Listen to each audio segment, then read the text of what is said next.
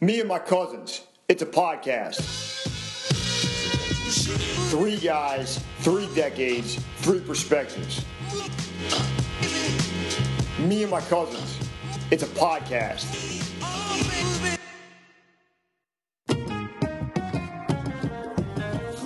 Bean Mug & Coffee Co. is a small batch coffee company out of Point Pleasant, New Jersey. They feature unique blends inspired by the Jersey Shore, and every month they feature a new single origin coffee from around the world and their new Flavor of the Month Club.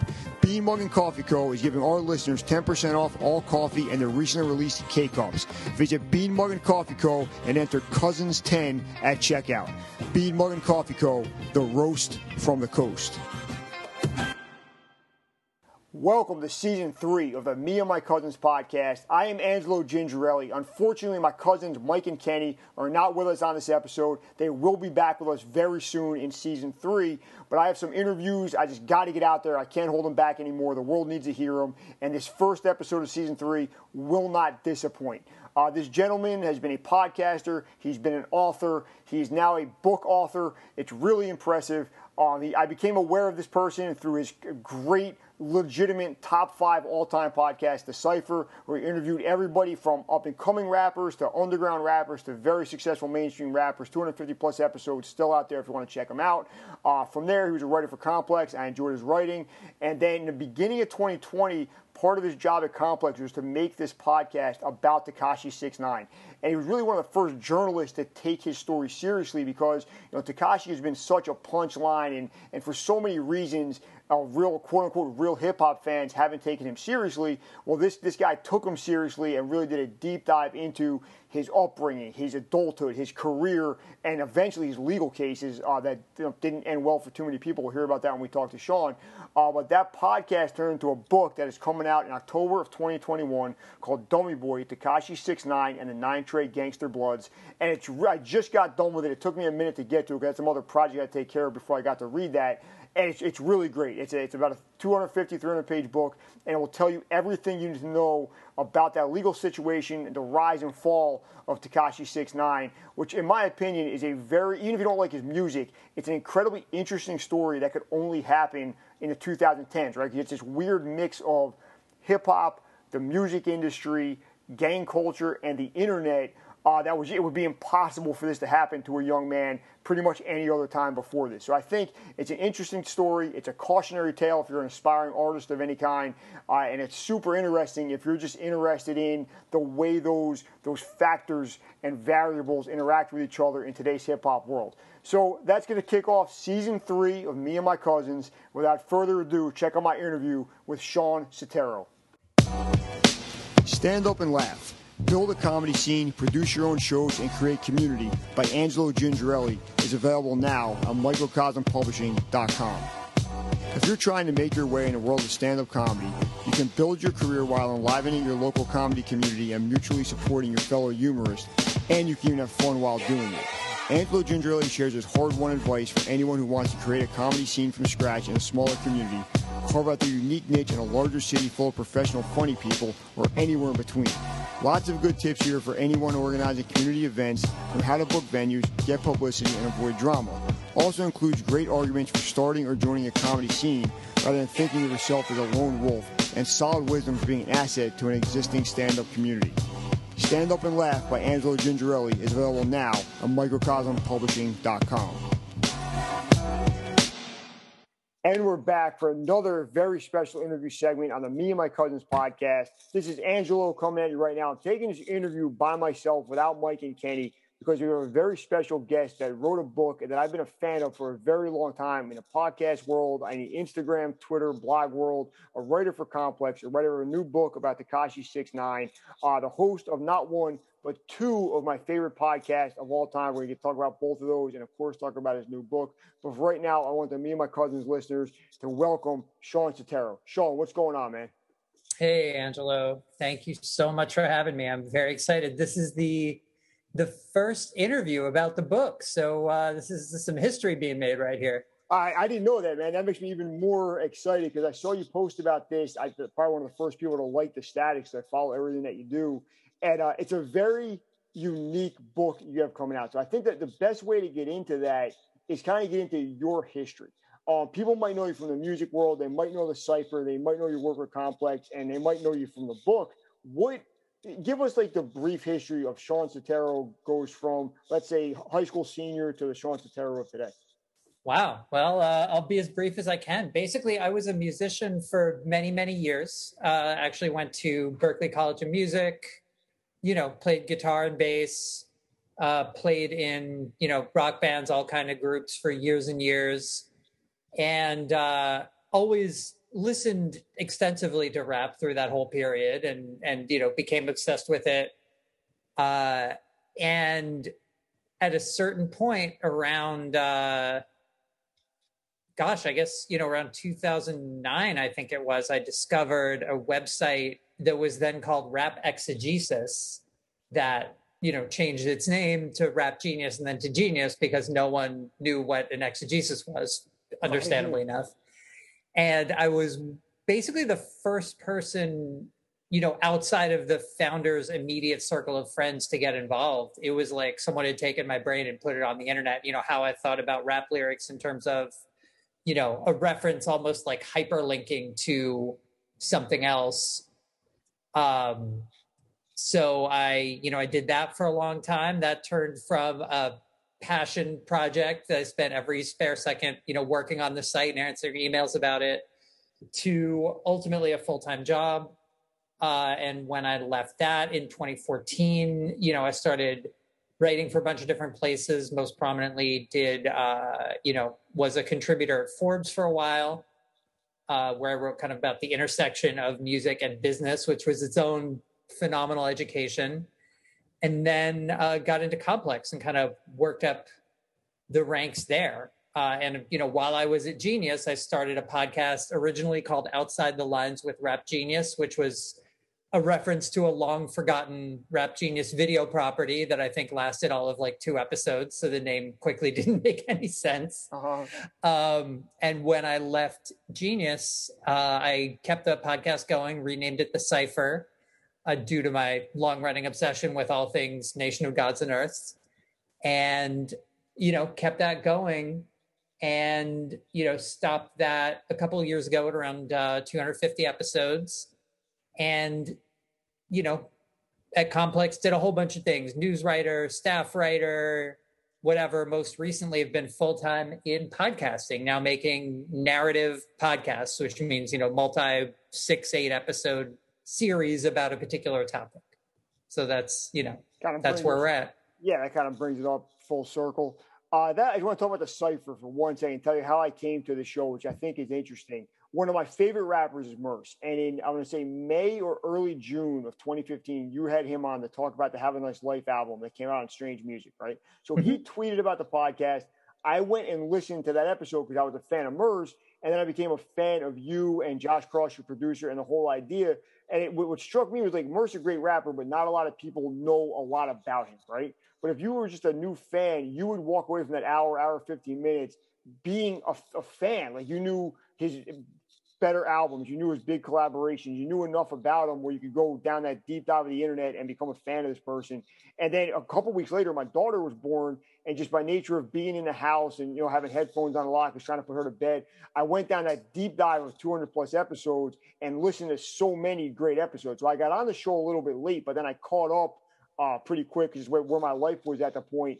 And then it became, I never missed an episode. Now, to me, the early 2010s, say 2011 to like 2015, like the heyday for hip hop podcasting to me, because I think Combat Jack, rest in peace, did a great job of the old school rappers that he had a business relationship with. And like, you knew Big Daddy Kane's music, but because of the world in the 80s, you knew very little about Big Daddy Kane or LL Cool J. But I thought the Cypher was great with those artists like the Strange Music roster, or your Vinny Paz's, or your Merce, where like you might know a little about them, but you just gave everybody all the info in a very enjoyable, very short kind of cliff notes on a person's career. And you just walked out of there feeling like you knew the person and knew you better after every episode, man. So super props on the Cypher. I really love that show. And I remember when you guys said you were stopping it, I put on your Facebook or Instagram, top 5 Dead or Alive podcast, easy. And I still believe that now, probably more than ever.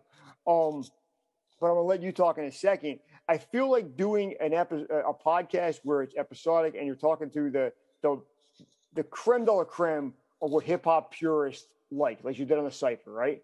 Going to a multi-part podcast about 6ix9ine is about as big of a 180 as you can possibly. It's unexpected, yeah. Yeah, catches everyone by surprise. And I'll be honest, Yeah. when I saw the announcement about the Infamous coming out in early 2020, my first response is I don't need 6 hours of information about Tekashi 6ix9ine. But then Shawn was involved, Angie Martinez was narrating, Complex was involved. There was enough cool players. I'm like, they're going to do this right, and then you absolutely did do an insane story, complete justice. So how does the Infamous podcast come about?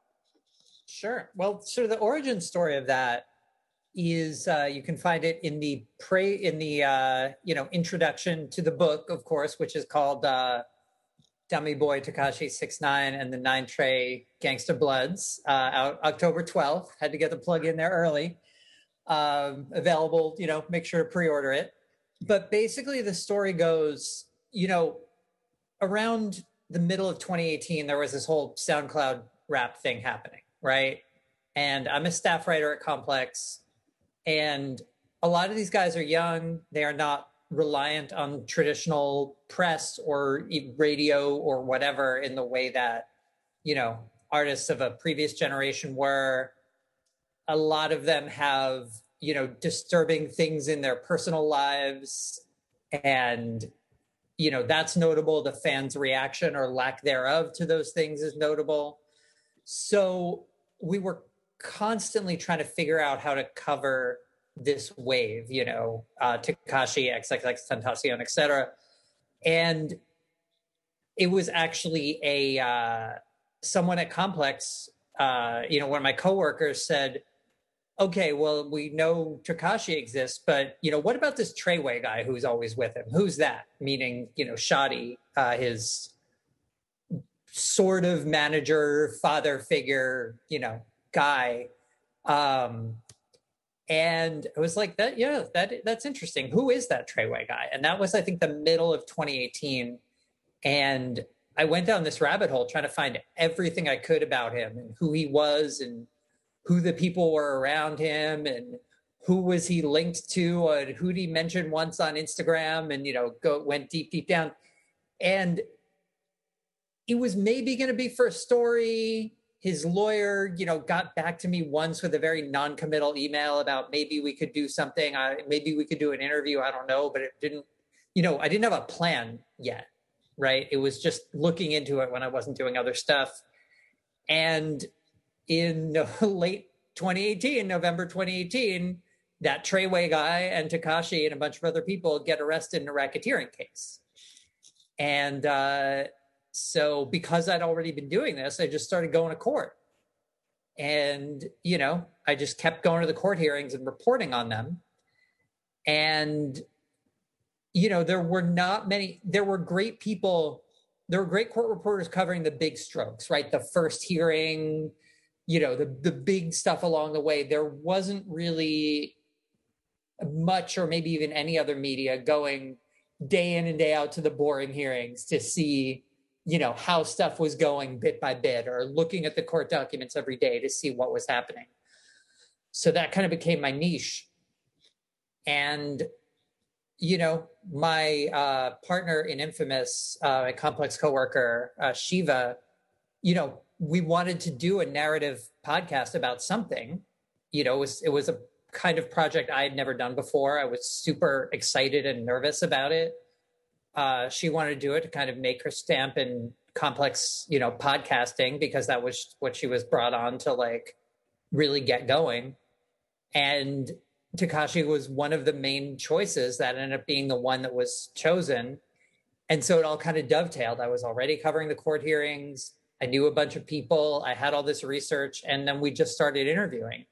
And that was probably early 2019 when we really began interviewing for the show.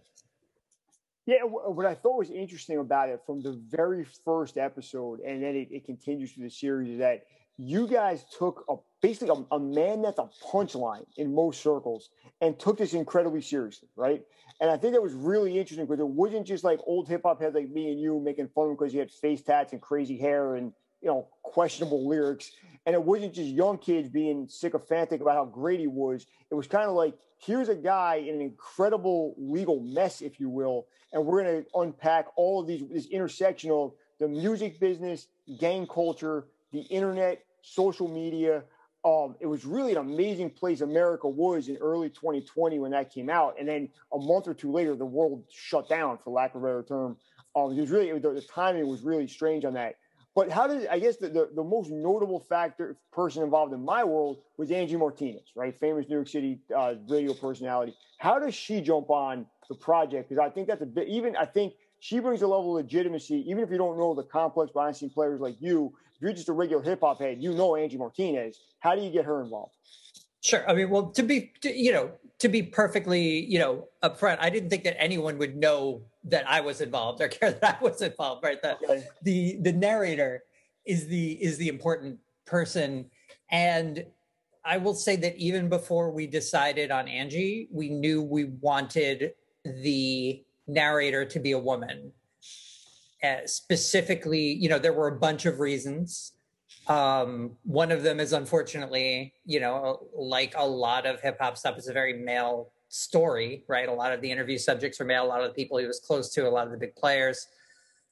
Also, Tekashi was admitted to some, violent crime, domestic abuse, and had, a case where he was, had a case in 2015 involving like sexual performance with a child. I think that's the title of the charge. So, we wanted a woman to host and guide the audience through these things. And Angie was always at the top of the list. We looked at a bunch of different names, but she was always our number one choice, and thankfully agreed to do it. Yeah, she's got a great line early in the season that I think escapes a lot of people in our age group when she kind of goes through, he's got rainbow hair and face tattoos, and he openly doesn't care about his rhymes. But at the end of the day, he's a kid from Brooklyn. And like, if that's not the most hip hop thing in the world, I don't know what is. And she's the perfect person to say that. And I think too many older people, in my opinion, want to just say the whole generation is trash. I don't think he's a great musician. That's just my opinion. But I think that world deserves at least our attention a little bit, and not just writing the whole thing off and making it one massive punchline. And I think she was a great person to do that. Well, thank you. Yeah, I mean, Angie was great. She obviously brought, a huge amount of credibility and gravitas and input. She had firsthand experience with this, right? She interviewed him, and that interview came up during his trial. And so you actually have her response to that once, she's had, by the time we recorded that, she'd had some time to let that settle in and think about it and think about what that meant. And so getting that kind of firsthand feedback was just invaluable in making the show. I have another question for you personally, which is when you dove into this world head first and you're researching people like Shotty and the Treyway Bloods and that whole world you had to be involved in for the last couple of years, did you ever fear for your safety? Did you ever think you were maybe stepping on toes by reporting stuff that maybe certain people didn't want reported? Did it ever get dicey for you? Sure. That's a very good question. And, I'd be lying if I said I never thought about that. But by and large, my goal with the book and with the podcast, Shiva and I were very clear about this from the beginning. The goal was not to be like, look at all these crimes that the 9 Trey Gangsta Bloods did that nobody knew about, right? The goal wasn't to like uncover a bunch of heretofore unknown crimes that they did. The goal was to tell a story about Tekashi and his relationship with them, and everything that he did with them, he admitted himself, right? Yeah. And everyone else involved, almost all of the other players involved pled guilty. And, were there loose strands here or there that maybe we could have pulled on to find out, like, oh, was this person there? Like, there's some indication of that. Maybe like that wasn't the focus of the storytelling, right? The goal was not to get people caught up. The goal was to tell a story about Tekashi. So by and large, that was our focus. And I think, you know, to the extent that the people involved even heard it, which maybe they did, maybe they didn't, I would think that they understand that, you know, like I have not heard personally any like serious feedback. You know, I think people are always, you know, maybe wish this or that thing was different around the edges, but I haven't heard any like major anger about that, you know, about that particularly because like I said, you know, we kept to stuff that was public record, publicly known. Yeah, exactly. Yeah, I think what you guys did a great job of in this and in the podcast, and I'm going to assume the book is the same thing. Just kind of compiling these things that were all out there, but nobody had ever put them in one place before, right? We live in this weird era of with sound bites and social media. The whole world starts screaming, Tekashi snitched, Tekashi snitched. And we know that he spoke to the police in some capacity. Almost nobody does the research of what does that really mean in this situation? Who he snitch on? What are the crimes? What are the repercussions for those crimes in the legal system and in the streets possibly? I think you guys did a great job of taking that and really making it, you know, digestible for people that maybe don't live that lifestyle, but they're just a fan of the music.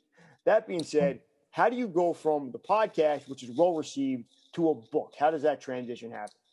Sure. So I was at the trial, actually. It was during the trial. I had finished the trial for the day, and I was writing up my summary, sitting on like a park bench outside the courthouse, feverishly typing up, you know, my summary of what had happened because I was doing these like daily dispatches from the courthouse. And I got a phone call, and I think it was actually an email first, and then I talked to him for the first time on the phone right after the trial. It was from a literary agent, William Laturco, and he approached me, and he had seen my reporting, and he said, I think there's a book here. And it was the kind of thing that I was honestly petrified of. You know, books seemed like something other people I know did, real writers, whatever that means, you know, who, you know, that it was something other kinds of people did and not me, you know. I wrote, sure, but I wrote articles about stuff that I, you know, interviewed or researched or whatever. Like a book, like tens of thousands of words, that seemed nuts. But also I had put myself in this situation where, like it or not, I was the foremost expert in the world on this thing. Yeah. So if there was anyone who was going to write a book about this, you know, it was going to be me. So I said, you know, okay, let's start this process. And it took a long time, you know, and eventually we connected with Marvis Johnson at Kingston Imperial. Marvis used to manage Prodigy, definitely like has a hand in the hip hop world and, you know, and in the publishing world as well. And, you know, we connected with him and did the deal. And, you know, after taking every weekend and morning of quarantine, you know, we got the book. Yeah, man, I think that's a great story. I think the biggest thing, I try to have writers on this podcast every so often. I think the biggest decision you got to make in your mind is start to think of yourself as an author and decide you're going to write a book. And then from there, you can do it. There's a million ways you can attack it. I think that the marathon example I always give on the podcast, I think is important. If you go to a marathon, there's 10,000 people running. The only decision everybody made was, I'm going to run 26.2 miles today. After that, every decision is arbitrary, right? Same thing on a book. I'm going to write a book, and then you could decide I'm going to work on the weekend. I'm going to write at night. I'm going to write in the morning. I'm going to write a chapter and edit a chapter, whatever it's going to be. But when you make that decision and pull the trigger, it's a powerful thing. That you're going to finish this, like you said, tens or hundreds of thousands of word projects and put it out there for the world to see. Yeah. I mean, look, it was with me, it was definitely kind of a fake it till you make it situation. I was like, all right, you know, let's say I'll do it. Let's just see if anyone wants it, right. You know? Well, yeah, you're in a little bit different situation too, because most first-time authors are like, is anyone going to like my writing? Where in your case, millions of people have seen your writing across the internet for over a decade. So it's a little bit, I guess your question might have been, does anybody want to see my long form writing? Because you already know people like your writing, correct? I mean, I think that people read my articles, but I didn't necessarily think it was because of my prose, right? I thought it was because of, you know, the subject matter or, I broke some news, or I got Soldier Boy to say something embarrassing, or whatever. Or, not Soldier Boy, someone to say something embarrassing about Soldier Boy. I'm thinking of one article I did for Forbes years back. Whatever. I got 2 Chainz to talk about something about how much money he made on Christmas sweaters. I didn't necessarily think like people are coming for the byline. Right. I got you. Just because you brought up 2 Chainz and you did an article about him in the sweaters a couple of years back, just a comedy question. Do you think 2 Chainz knows he's funny? I absolutely think that 2 Chainz knows he's funny. Look, I don't know him. I've only interviewed him once or twice, possibly twice, definitely at least once. I think twice. But anyway, yeah, I mean, I definitely think he's funny. He's a very savvy guy. Obviously, he managed to reinvent himself, you know, from Titty Boy into 2 Chainz. And I absolutely think he's, he's aware that he's a funny and entertaining character. Agreed, man. I'm a fan. I wasn't a super big fan of Players Circle, but when he came out as 2 Chainz the last 8 years or whatever it's been, I've liked most of what he's put out. You know what I mean? That being said, let's get back to the subject of your book for 1 second. Couple quick questions about 6ix9ine. What's next for him as an artist? The first project after Prison kind of tanked. Does he have more in the tank? What's next?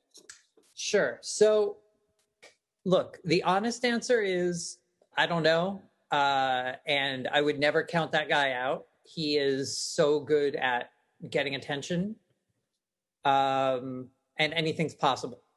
Okay. That said, it's a different time than it was in 2018, 2019, right? Like I guess he was behind bars all 2017, 2018, when he really blew up. He is kind of he was the perfect rapper for Trump's America, right? Fair. He was brash. He argued his way through stuff constantly. He was concerned with attention. He was all about social media and engagement and being outrageous and getting a reaction, and was masterful at it, and, made the world into a reality show. I just don't know if constant rule breaking and taboo smashing, like, how long can you really do that before the audience turns off? And I think you at least so far have seen that in kind of the diminishing returns once he finally, got off house arrest. Right. And if you look at his kind of predecessors or people that, even whether he knows them or not, kind of did this before, you look at the punk rock of the late 70s, you look at somebody like maybe ODB, who was just a wild, played by no rules kind of character. It's usually accompanied by great music early on in their career, and then that lifestyle either ends their life early, or their music gets progressively worse because their lifestyle gets progressively crazier. That's kind of my opinion of it. And I think that that may have happened already for him. I don't know if his music was ever great. And the other thing that happens is those kids that liked him when they were 15 are now 20, and they're kind of on to the next thing. Because if you shut down your career for a year or so and go to jail, that kind of happens, right? Yeah, I mean, yes, but also, look, I wouldn't put it past him, finding a new lane. As, I don't know, more than one person has suggested to me that he'll come back as a Twitch gamer or something. I could definitely see that. Certainly that could happen. I will say that a big, one of the big things that the book deals with, right, is that his constant taboo smashing and rule breaking was backed up by Shoddy and 9 Trey, and that is obviously not in the picture anymore. So he sort of knew, I can insult J Prince, I can insult YG, I can do these things that are unthinkable. Who insults J Prince, right? I mean, you remember J Prince from his reputation forever. Yes. Right? Like he's an untouchable, mysterious character who and and so the idea of insulting him and starting a feud with his son for really no good reason seems nuts to I think, people of our age. But he went and did it, and he knew, I think, in part that he was backed up by for lack, to put it bluntly, muscle. a street gang, right? By muscle. Yeah. And that's not the case anymore. Yeah, it's going to be interesting how you move when your bodyguard, for lack of a better term, doesn't have your back anymore. Right. I mean, he has plenty of security. I hope for his sake that he is safe in all of the important ways. But there's no longer going to be someone to fire a gun at your rivals, or rob your rivals at gunpoint or whatever, all of the things that they did. That aspect is gone. Yeah, man. I always the one thing that's crazy about this generation of rappers is that in early 2017, I was on a music podcast about the hip hop scene in Asbury Park, right? And this is right in the beginning of SoundCloud. And the host asked me what I thought about like this era that we're talking about now, right? Your Tekashis, your XXX, those kids. And I said 4 years ago now, they're not going to live very long. The drugs they're taking and the way they're combining social media with real gangs is not going to go. You're not going to last forever. And unfortunately, we've seen a lot of the brightest stars of this generation already pass away before they hit 25. And we've seen Tekashi do significant jail time already. So it's an interesting idea of like hip hop always had an element of danger to it. But this generation of kids that are as much raised by the internet as they are by anything else, and it's the drug culture, the internet culture, and gang culture all converging is a very dangerous cocktail. Would you agree? Those three things mixing are definitely dangerous, but I think, Tekashi kind of stands at the center a lot of that. Being someone who was so good at internet culture, right? In the trolley ways, like he, even before he was famous, he would troll people online and ultimately become friends with them. That's how he met his best friend, was, insulting him online. And when you combine that sort of internet firepower with, and sense for what is going to go viral with gang culture, like, yeah, it took over the world. Like Tekashi knew from the very beginning he needed a gang affiliation to have a rap career. This is sort of tangential to what you're asking, but I think it gets there. For him, he had that idea. I need a gang backing, whether real or perceived, to succeed in rap. Otherwise, I'm going to keep, being a cult figure in Eastern Europe and no one will care. Right. And first he tried to get some Crips in his video, and, his mentor at that time shut it down. And then, he met someone in Nine Trey on sort of, I don't want to say the other side because things in the East Coast are complicated and sure, Crips and Bloods aren't exactly, sworn enemies, whatever, but who were on a different side of things, let's say. And went that route. So the ultimate thing for him was having a gang affiliation, which gang essentially didn't matter. Right. He was almost like a free agent. Like he came out and was like, how are we going to make this deal work for everybody? It's going to all eat off this plate together.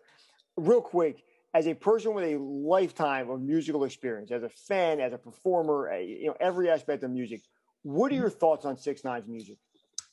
Sure. Okay. So I will say that I think he had a sweet spot, right? The sweet spot is most of what is on the Day 6ix9ine project. For me, that sweet spot is like, the kind of beats he was working with, the energy he was putting across, even to an extent, the videos and visuals, and yes, kind of the image and mystery. You can't listen to those songs if you're around at the time and not think about the questions that were swirling. Why is this guy with gang members? Is he real? I'm confused. What's the deal? Why are they around him? Like all of that, including, I think some of the songs kind of came together in a bunch of songs on that Day 6ix9ine project. And I think he worked very closely on a lot of those songs with his friend Drew on some of the lyrics and all of this kind of stuff. I think that for me, after that, the stuff he did after that was a bit too trend chasey. Like he found himself in mainstream hip hop. And to me, the stuff after that, the two albums after that sound like, oh, now that I'm in the mainstream, I have to do this kind of song and this kind of song and have this guest artist and this guest artist in order to have a successful rap album. Gotcha. You became paint by numbers and kind of fill in the blanks of what kind of songs you need to get on radio or get on. Yeah. To me, I would say that the stuff after that Day 6ix9ine project, Dummy Boy and the new one are a bit more, sound to me a bit more paint by numbers. Nice. What's next for you, man? What is Shawn Setaro doing? Obviously, you're going to have a long press run with this book and hopefully finish up 2021 selling a lot of copies and being on a lot of media outlets. But any real big appearances planned, or what's like the next couple months look like for you? Sure. So the book, Dummy Boy, Tekashi 6ix9ine, and the 9 Trey Gangster Bloods, published by Kingston Imperial, will be out October 12th. So, that is obviously the biggest thing. There is a second book in the works that I don't, for risk of, jinxing myself, I don't want to say too much about, but is not about Tekashi, but is sort of dealing with some of the same underlying issues, but from a very different perspective. And I think it's, very timely, ties into a bunch of my work from the past couple of years. And, hopefully will be a unique take on something that all rap fans have been concerned with for a long time. I'm working on a couple other podcasts for Complex that are also narratives that should be out. One will be out as we're talking. It'll be out in about a month. And another one that will be out in September. So keep an eye out for those. Those, again, will be narrative podcasts put out by Complex. The one in September will definitely be on Spotify. It's season 2 of Infamous, about a different topic, about a different artist who also is infamous, but for, somewhat different reasons. And it's a very different story and something I've spent, most of the past year working on and putting together.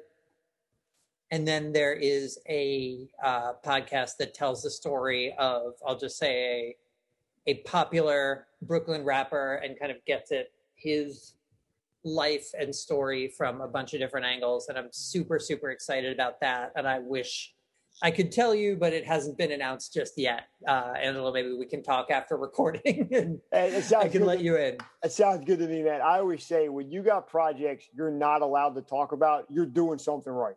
Because if enough people are invested and care about the release dates, you're crushing it, man. So thank you very much for your time today. Literally, even if you have no interest in Tekashi 6ix9ine whatsoever, Shawn's work is entertaining. It's informative. It'll make you look at this era of hip hop through a different lens than you probably have before, regardless of your age or your thoughts on what's going on online in the streets in 2020s. Shawn, thank you very much for your time. And we'll see you next time on Me and My Cousins. Ugly Pancake Productions has your comedy needs covered. Open mics, we got it. Showcases, we got it. Fundraisers, we got it. We are bringing some of the area's best comics all over New Jersey to your venue. Whether it's a brewery, whether it's a bar, whether it's a restaurant or event space, Ugly Pancake Productions has you covered with some of the best entertainment anywhere on the East Coast.